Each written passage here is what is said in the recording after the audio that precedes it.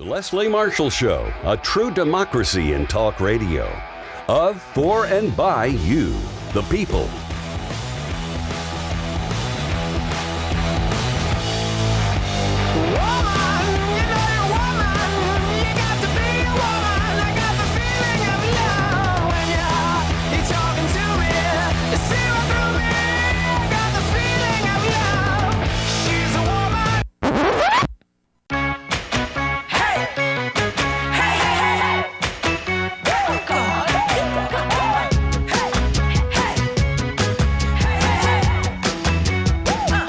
Coming to you live from Washington, D.C. every Wednesday from 3 to 4 p.m. for an hour-long Generation Progress takeover. Check us out at genprogress.org or on Twitter at genprogress.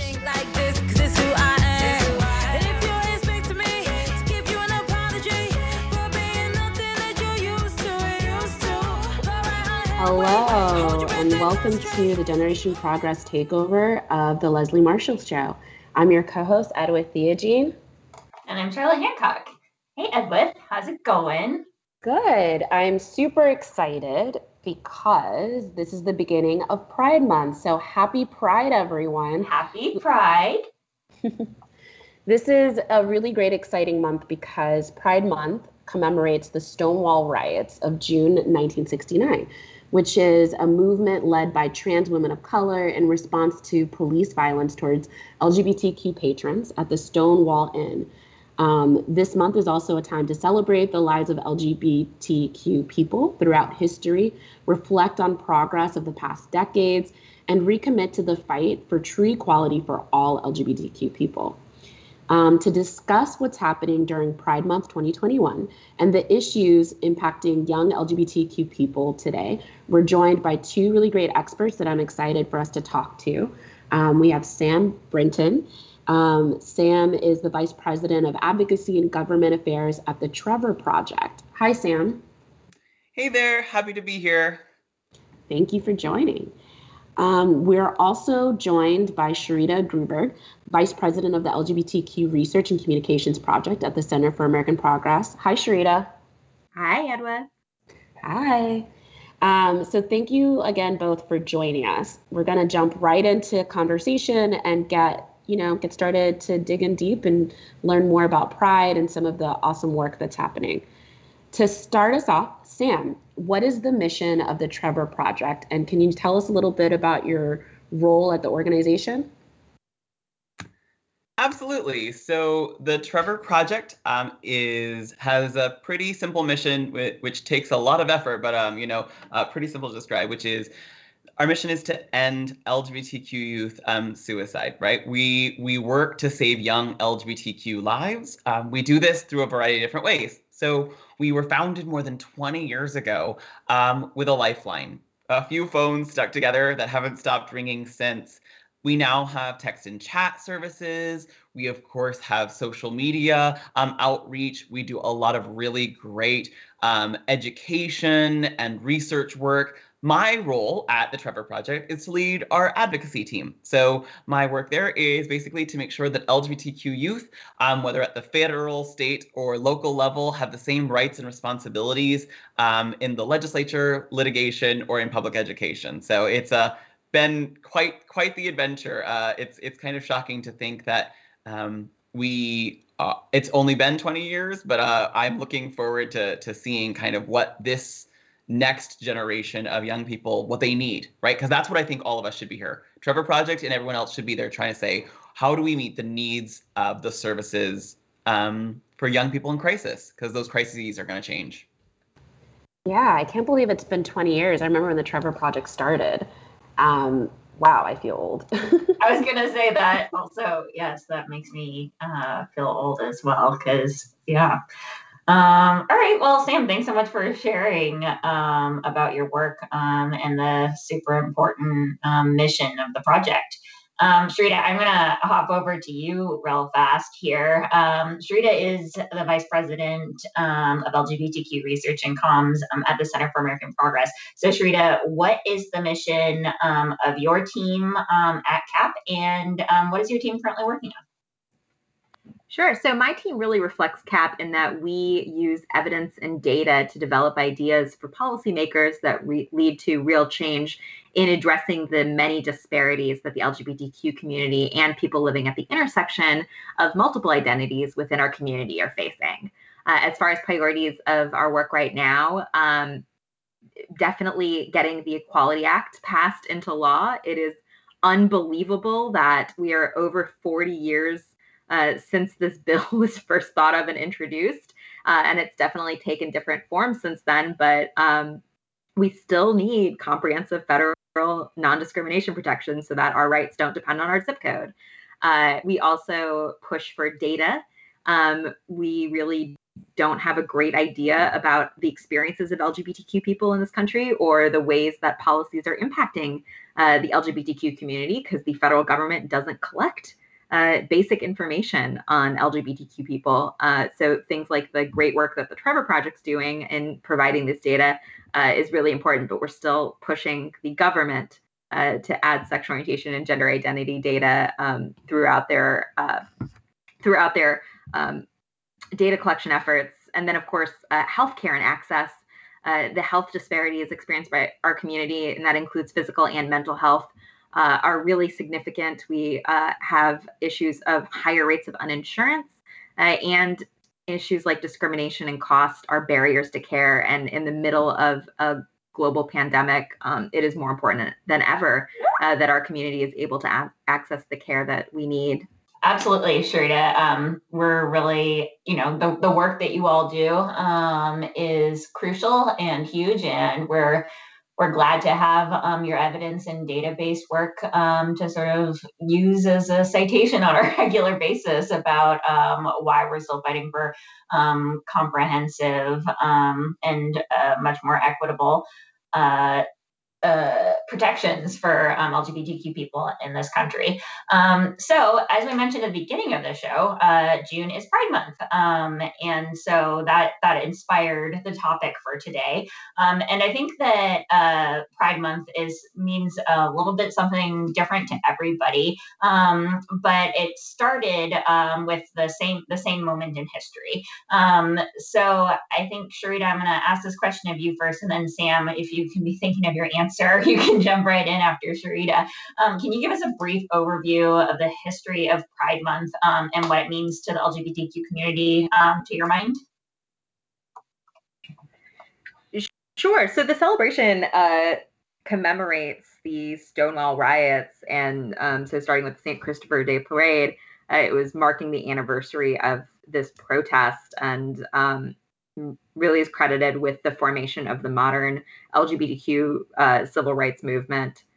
And Sam, I'm going to kick it to you if you have more to add. But the only other flag I would have is, Pride is commemorating a protest. It really is in line with some of the more radical pushes from our community to not just be equal and included, but to really push forward what these concepts mean, and not just having LGBTQ people fit into boxes of what society expects, but being accepted and included as the community is. And the leadership of folks of color, particularly trans women of color, in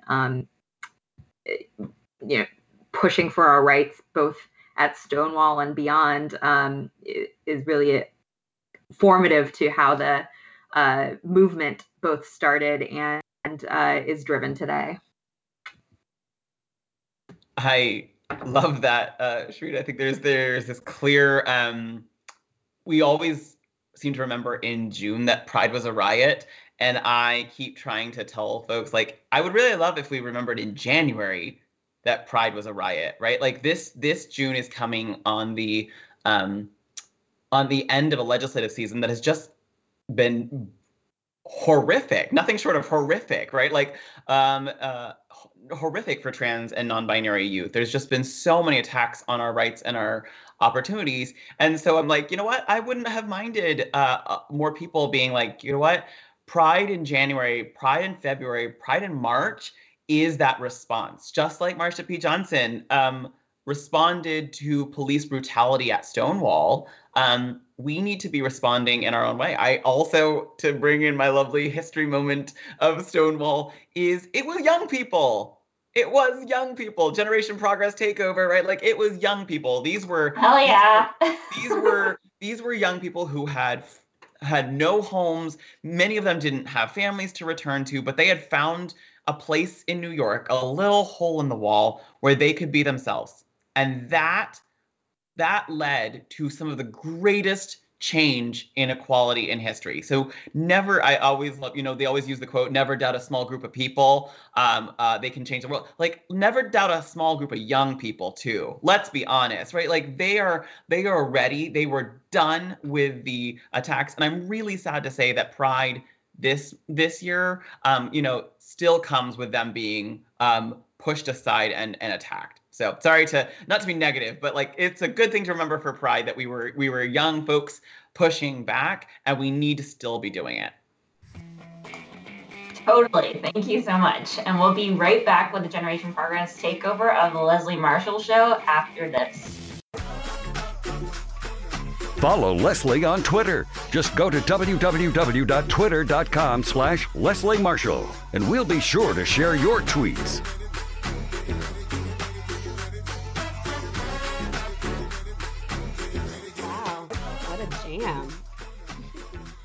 Hi there, welcome back to the Generation Progress takeover of the Leslie Marshall Show. I'm your co-host, Edwith Theogene. And I'm Charlotte Hancock. Welcome back, everybody. Welcome. Today we are talking about Pride Month, and we are talking about LGBTQ youth mental health with Sam Britton from the Trevor Project and Sharita Gruberg from CAP's LGBTQ Research and Communications Project. So before we ended on our last session, Sam basically got us all riled up and remembering that Stonewall, that Pride started as a riot, and reminded us of a lot of the great fight that came from Stonewall. So we're going to jump right back in. And the first thing I'd like to ask, I'm going to throw it back to you again, Sam, is the Trevor Project recently released a report on LGBTQ youth and mental health. Sam, can you give us some background on why the Trevor Project decided to look at youth mental health specifically for this report? Were there any key findings that came out from this report? Any thoughts? Yeah, to build off of Stonewall, it has obviously improved significantly since then, but we have so much work left to do. I think as the nation's organization working to prevent suicide and intervene in crisis for LGBTQ youth, we surveyed tens of thousands of LGBTQ youth from all over the country, and really the top finding that is kind of heartbreaking is that more than half of trans and non-binary youth have seriously considered attempting suicide just in the past year. If that is 1 in 2, right? Like, more than half. And as a trans person myself, that's hard. That's why this survey was needed. We needed to understand just how bad it was out there. But again, to give a really positive note, there was affirming spaces, right? Like, if you have access to a space that affirms your sexual orientation or gender identity, like, for example, a Stonewall Inn, right? You have lower rates of attempting suicide. And if you're a person who has your pronouns respected, you are half as likely to attempt suicide as those who do not. So we did find that it's bad, and we have a lot of work left to be done, but we also learned what the work could be, right? Create those affirming spaces, create a place where pronouns can be respected. And I'll end with another stat. I'm a nerd, so I'm all for a good stat, but we found that 12% of white youth attempted suicide. But that was compared to 21% of Black youth, 18% of Latinx youth, and 21% of multiracial youth. As a mixed person with Native and Indigenous heritage, 31% of Native and Indigenous LGBTQ youth attempted suicide this year. So disparities still exist. I love that Sharita brought in that, these were Black trans women of color at Stonewall.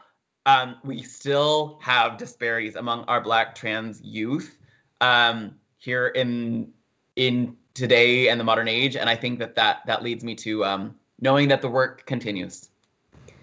Thanks, Sam, for sharing that. I'm curious. So basically, the solutions that the report did offer was having more affirming spaces. Does that also imply that one of the reasons that there are all these high numbers of suicide is because there's a lack of affirming spaces and a lack of respective pronouns? Absolutely. The factor is that only like 1 in 3 LGBTQ youth found that their home was affirming, right? 1 in 3, right? If you 40% of LGBTQ youth had lost their job during the pandemic, or had found that it wasn't affirming. We had a variety of historic unemployment and food insecurity issues. You had discrimination, specifically based on maybe your race, as well as your sexual orientation and gender identity, compounding with 67% of Black LGBTQ youth being discriminated against in their job, right? So I think, yes, the lack of affirmation is leading to crisis. Wow. I love also that you brought this economic justice lens into it too, because we definitely do believe that you don't live single issue lives, right? I think a lot of the times we separate out all the different issues and the impact that it has. So it sounds like this report really contextualizes all the different challenges that LGBTQ plus youth have to sort of like navigate and the impact that that has on their mental health. Sharita, do you have anything you'd like to add on the findings of this report and any or CAP team takeaways? I mean, first off, I am just so grateful to the Trevor Project for putting this out. As I said at the beginning of this, we just don't have nearly enough data on the experiences of LGBTQ people, and having this information, as horrifying as it is, about how badly the youth in our community are doing, it helps us direct policymakers to the solutions. And I really love the way that Sam laid out that it's not that hard. You affirm people, you include them, but it is really devastating to see the attacks on trans kids throughout the country at the state level, and especially with what we know about how this is a community that already has high rates of suicidal ideation, high rates of suicide, and that it's these exact types of attacks that increase or contribute to suicidality versus simple interventions like affirming people's identities and respecting pronouns could have such a huge impact.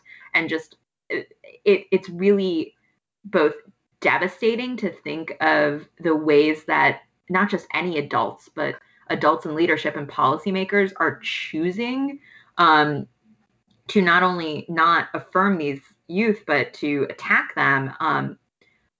But on the flip side, I think there is hope in that there are so many folks that are affirming, and that this information is really helpful to arm the policymakers that do care in doing the right thing and helping to, in meaningful ways, address the issues that these youth are facing. Also, the findings from the study really reinforce what we found in our survey that we did last year, where the community as a whole was facing really high rates of discrimination and really terrible outcomes as a result. But Gen Z in particular had much worse outcomes for every single question we asked. So, for example, over 1 1/3 of LGBT folks experienced discrimination the past year. For Gen Z folks, that was 57%. And just throughout the survey, as terrible as the responses and experiences were, for younger folks, the disparities were even higher, and the needs for policy interventions were even higher. Thanks, Sharita. I think that, I'm glad that you brought in the Gen Z mention there. I also hear so often that Gen Z is, in the same space, so affirming, and it's just gives us hope for the future to see how the generation is becoming is a much more accepting space. And I think we just have a couple seconds here until our commercial break, and then I want to pick back up on this thread when we get back. But you're listening to the Generation Progress takeover of the Leslie Marshall Show, and we'll be right back after this commercial break. If you miss Leslie on TV this week, catch up at lesliemarshallshow.com. Follow Leslie on Twitter. Just go to www.twitter.com/Leslie Marshall, and we'll be sure to share your tweets. Welcome back to the Generation Progress takeover of the Leslie Marshall Show. I am your co-host, Charlotte Hancock, and I'm your other co-host, Edwin Hughes. I was like, an Edwin that's stuck on mute. Yes.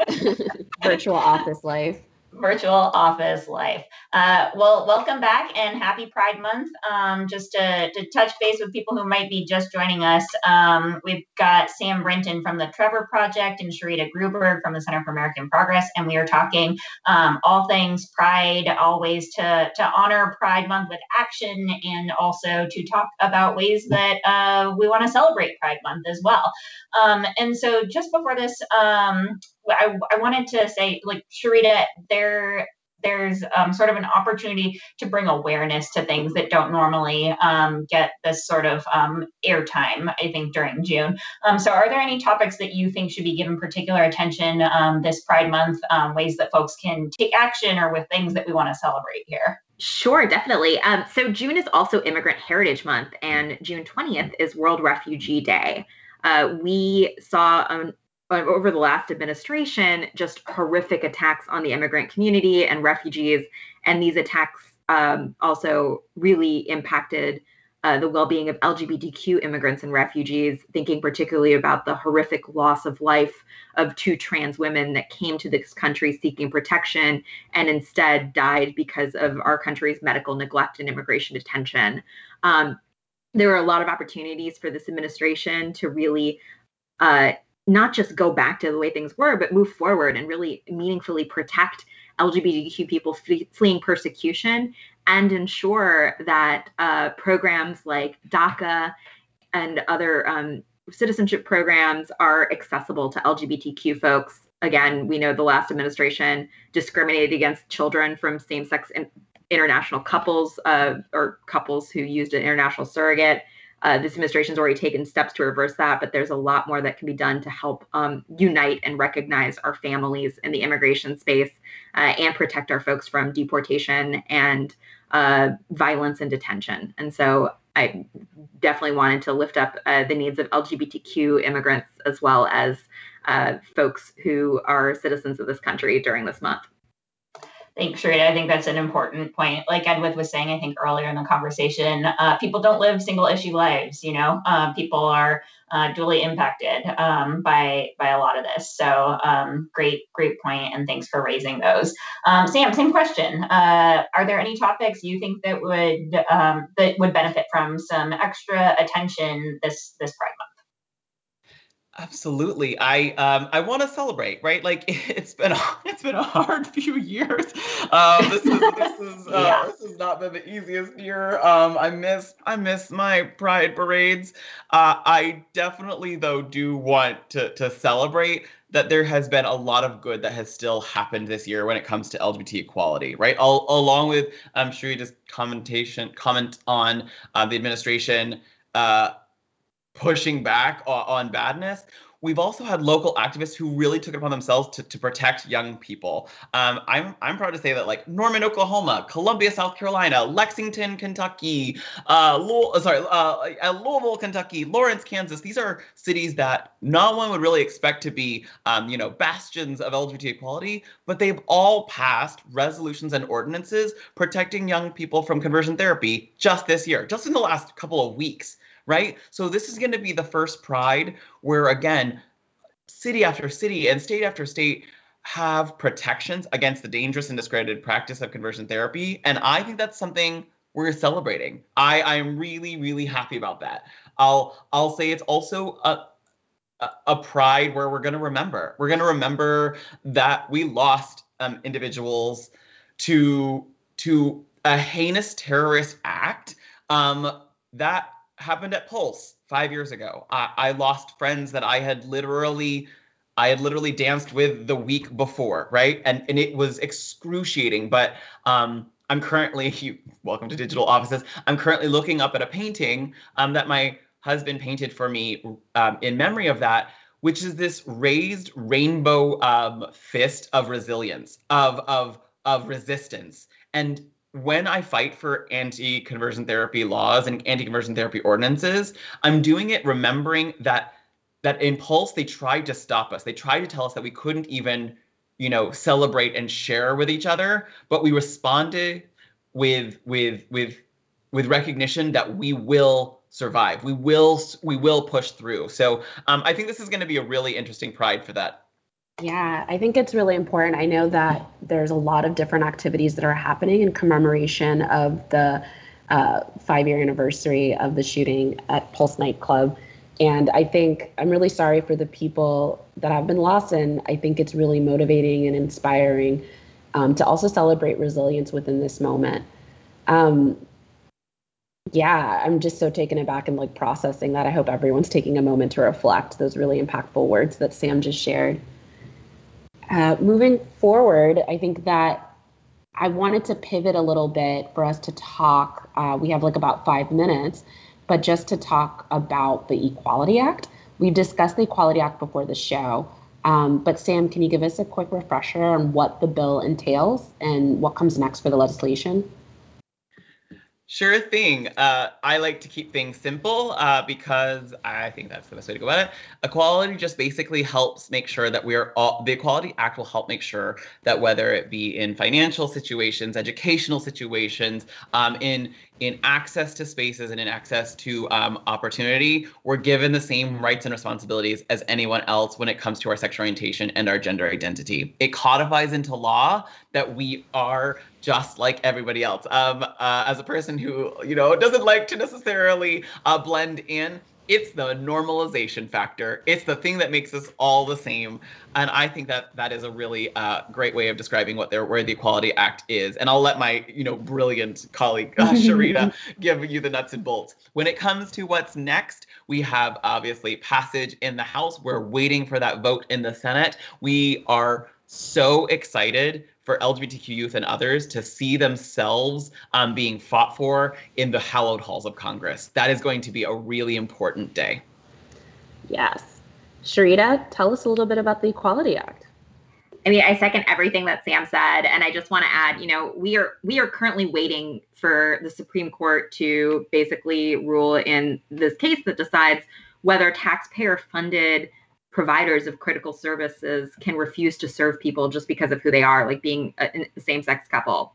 And so we can't rely on our courts, especially with 1 in 4 federal judges being a Trump appointee, to uphold our rights or continue this move forward in expanding equality. We need Congress to pass the Equality Act and make it really clear that no matter where you live, you are protected in these key areas of life, like stores and restaurants and Lyfts and Ubers, or at school, or at banking institutions, or in jury service, or when you're seeking the critical services from the government that you and your families need.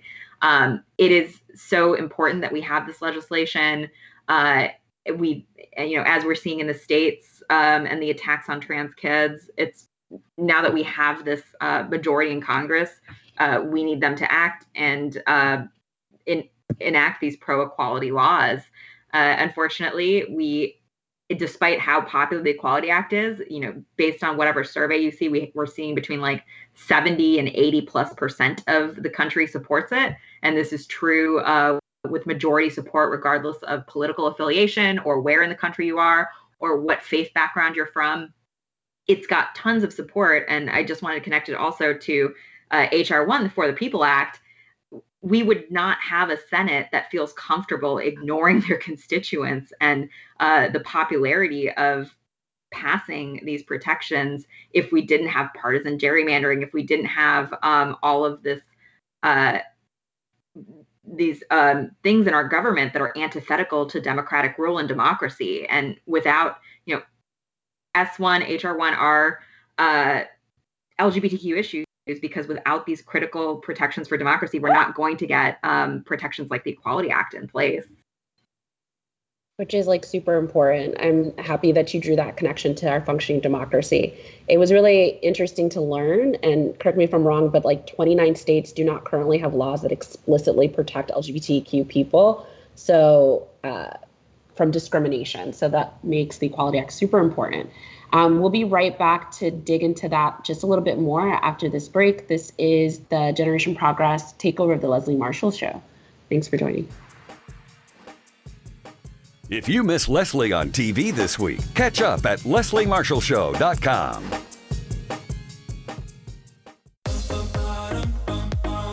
Life, liberty, and the pursuit of truth. The Leslie Marshall Show. Welcome back to the Generation Progress takeover of the Leslie Marshall Show. I'm almost sad to cut into that musical transition. Loving it, Mark. It's, feels like a party. So just want to welcome everybody back. Here we are talking about Pride Month. Happy Pride Month. It is June. It is June 2nd. And to welcome back our guests, we've got Sam Brinton from the Trevor Project and Sharita Gruberg from the Center for American Progress.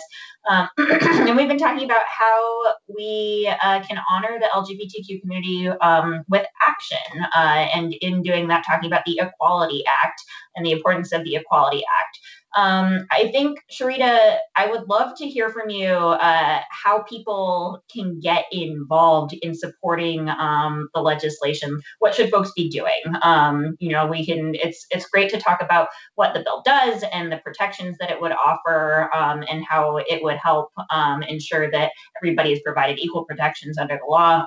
But how do we actually get this across the finish line? I mean, we are going to need everybody to call their senators and demand it. I recommend going to passtheequalityact.com to learn more and see how you can get involved with the campaign to push for the bill. Also, equalitytime.org is a place where you can go to sign up to do some virtual phone banking and help mobilize other folks to contact their senators and spread the word. So these are, always really important. But we're hearing from the Hill that the opponents of non-discrimination protections and LGBTQ equality are really organized, are mobilizing their folks to bombard the Senate with calls against the Equality Act. And so we really need those calls and support to demonstrate that this has support and that folks are expecting their senators to act and pass this important legislation. Great, thanks. And Sam, I know earlier you mentioned that the legislation has gone through the House. Sharita, you're saying it is in the Senate. Sharita, are there particular state senators that we should be focusing on at the moment? Or is it just, it's sort of across the board, we need the support? I mean, so it's got every Democratic senator except for Joe Manchin on it right now. But I think that, as I said, opponents are calling everybody in opposition. Mm-hmm. So even if your senator is already on it, doesn't hurt to say thanks or let them know that you're strong. Yeah. But the targets are, we need 60 votes, and so we're gonna need some Republicans on it to get it passed, and so we're gonna need the Susan Collinses of the world and the Lisa Murkowskis. And the Toomeys and the Portmans and the Romneys. So, just if you've got Republican senators, give them a call and tell them why it's important to you. Great. Thanks so much. Well, I want to make sure that folks folks who are listening, as we're heading towards wrap up here, for people who are listening and do want to get involved in Pride Month activities or advocating for needed reforms, including the Equality Act, which we've been talking about, where should they go to get more information or take next steps? Sam, I'm gonna toss this one over to you. Sure. So I think let's start with the very clear fact that whether you're part of the LGBTQ community or not, allyship is something we can all do, right? So we all need to be in the moment of pride, showing it and sharing it as a verb. Ally is a verb, not just a noun. This is not like collecting Pokemon, got to collect all the allies. It's not a thing. We have to do something about it. So how do we do something about it? As I said in that earlier part when I talked about the survey, we create affirming spaces. How do we do that? We we don't make assumptions. We ask questions. We learn. We grow. We make sure that places are affirming by our words and our deeds, not just a rainbow sticker. Don't just put a rainbow on something in Pride Month, right? Like let's do something about it. Second, we act and our allies and learn more about this, especially when it comes to pronouns. Those, again, who have their pronouns respected, are half as likely to attempt suicide as those who do not. So when you think, oh, this is so difficult, think of how you're saving lives. That is a really easy way for me to kind of like lean into Pride Month action, is to say, you know what, I am saving lives by creating affirming spaces and making sure that I am responding to things. By calling my senator and asking for the Equality Act, I'm creating more affirming spaces, which will save lives. By making sure I respect someone's pronouns, I can be saving someone's life. That is how I think we should all be spending Pride. I think that's such a great point to make, that like, because I think a lot of people get caught up on like, this doesn't sound grammatically correct, or like, I don't understand this and blah, blah, blah. But the framing of it, that like you're literally saving someone's life just by making this slight change that might feel like an inconvenience to you, but really isn't, I think is really a great factor and something to remember in terms of like Pride Month. So thanks for sharing that, Sam. We only have like a couple more minutes, but I think something that came up too that we wanted to ask, that came up in conversation, Sam, like you had mentioned some state-specific legislation that's like worth celebrating. And I think like Sharita, you've also talked about the sports bills sort of targeting trans girls and conversion therapy. Like everyone's talked about what's been happening across the board in terms of states. Can you tell us a little bit more about this trend that we see cropping up, either Sam or Sharita? I can pick. Sam? Sorry. Oh, go, Sharita.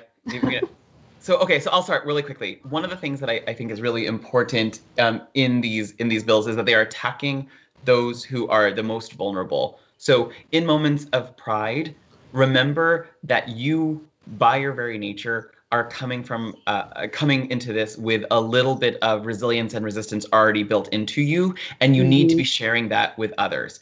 We need to be telling trans and non-binary youth, just like the president did in their speech, that we have their back. We need to be celebrating Assistant Secretary Levine and others who are trying to be representations of their voice in a government that doesn't always see them. That is how I think we respond to some of these. Yes, we obviously need to stop the state legislatures that are doing these horrible things. I'm looking at you, Governor DeSantis, on the beginning of Pride Month, but I do think that we do that by making sure we are sharing the resistance and resilience that we have built in ourselves. Sorry, Sharita. I'm sure you have something even more brilliant to say about that.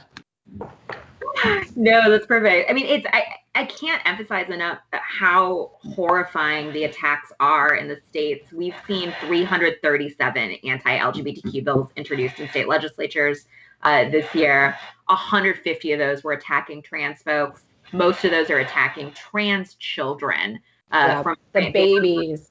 Yeah, which is just unconscionable. And even there were 40 bills introduced to prevent trans kids from getting the health care they need. Just the cruelty of these attacks, especially when it's not like these legislatures don't have other pressing concerns, like, I don't know, a global pandemic and an economic crisis. Think of at least two things that they should probably spend their time on rather than villainizing children. And yet that's where they've spent their time. We've had 32 anti-LGBTQ bills enacted into law, and Louisiana is waiting for its governor to sign a ban on trans athletes into law currently. So the attacks have been rampant, but I do want to shout out some just truly amazing local advocates who have blocked some of the worst of these attacks, or force them to be vetoed or by the governor. And that really is a testament to the great advocacy of our community and our allies. I am definitely stealing what Sam said about ally being a verb, and we've seen that in these state fights as well. Yeah, thank you. And I think it's great that you also pointed out Governor DeSantis.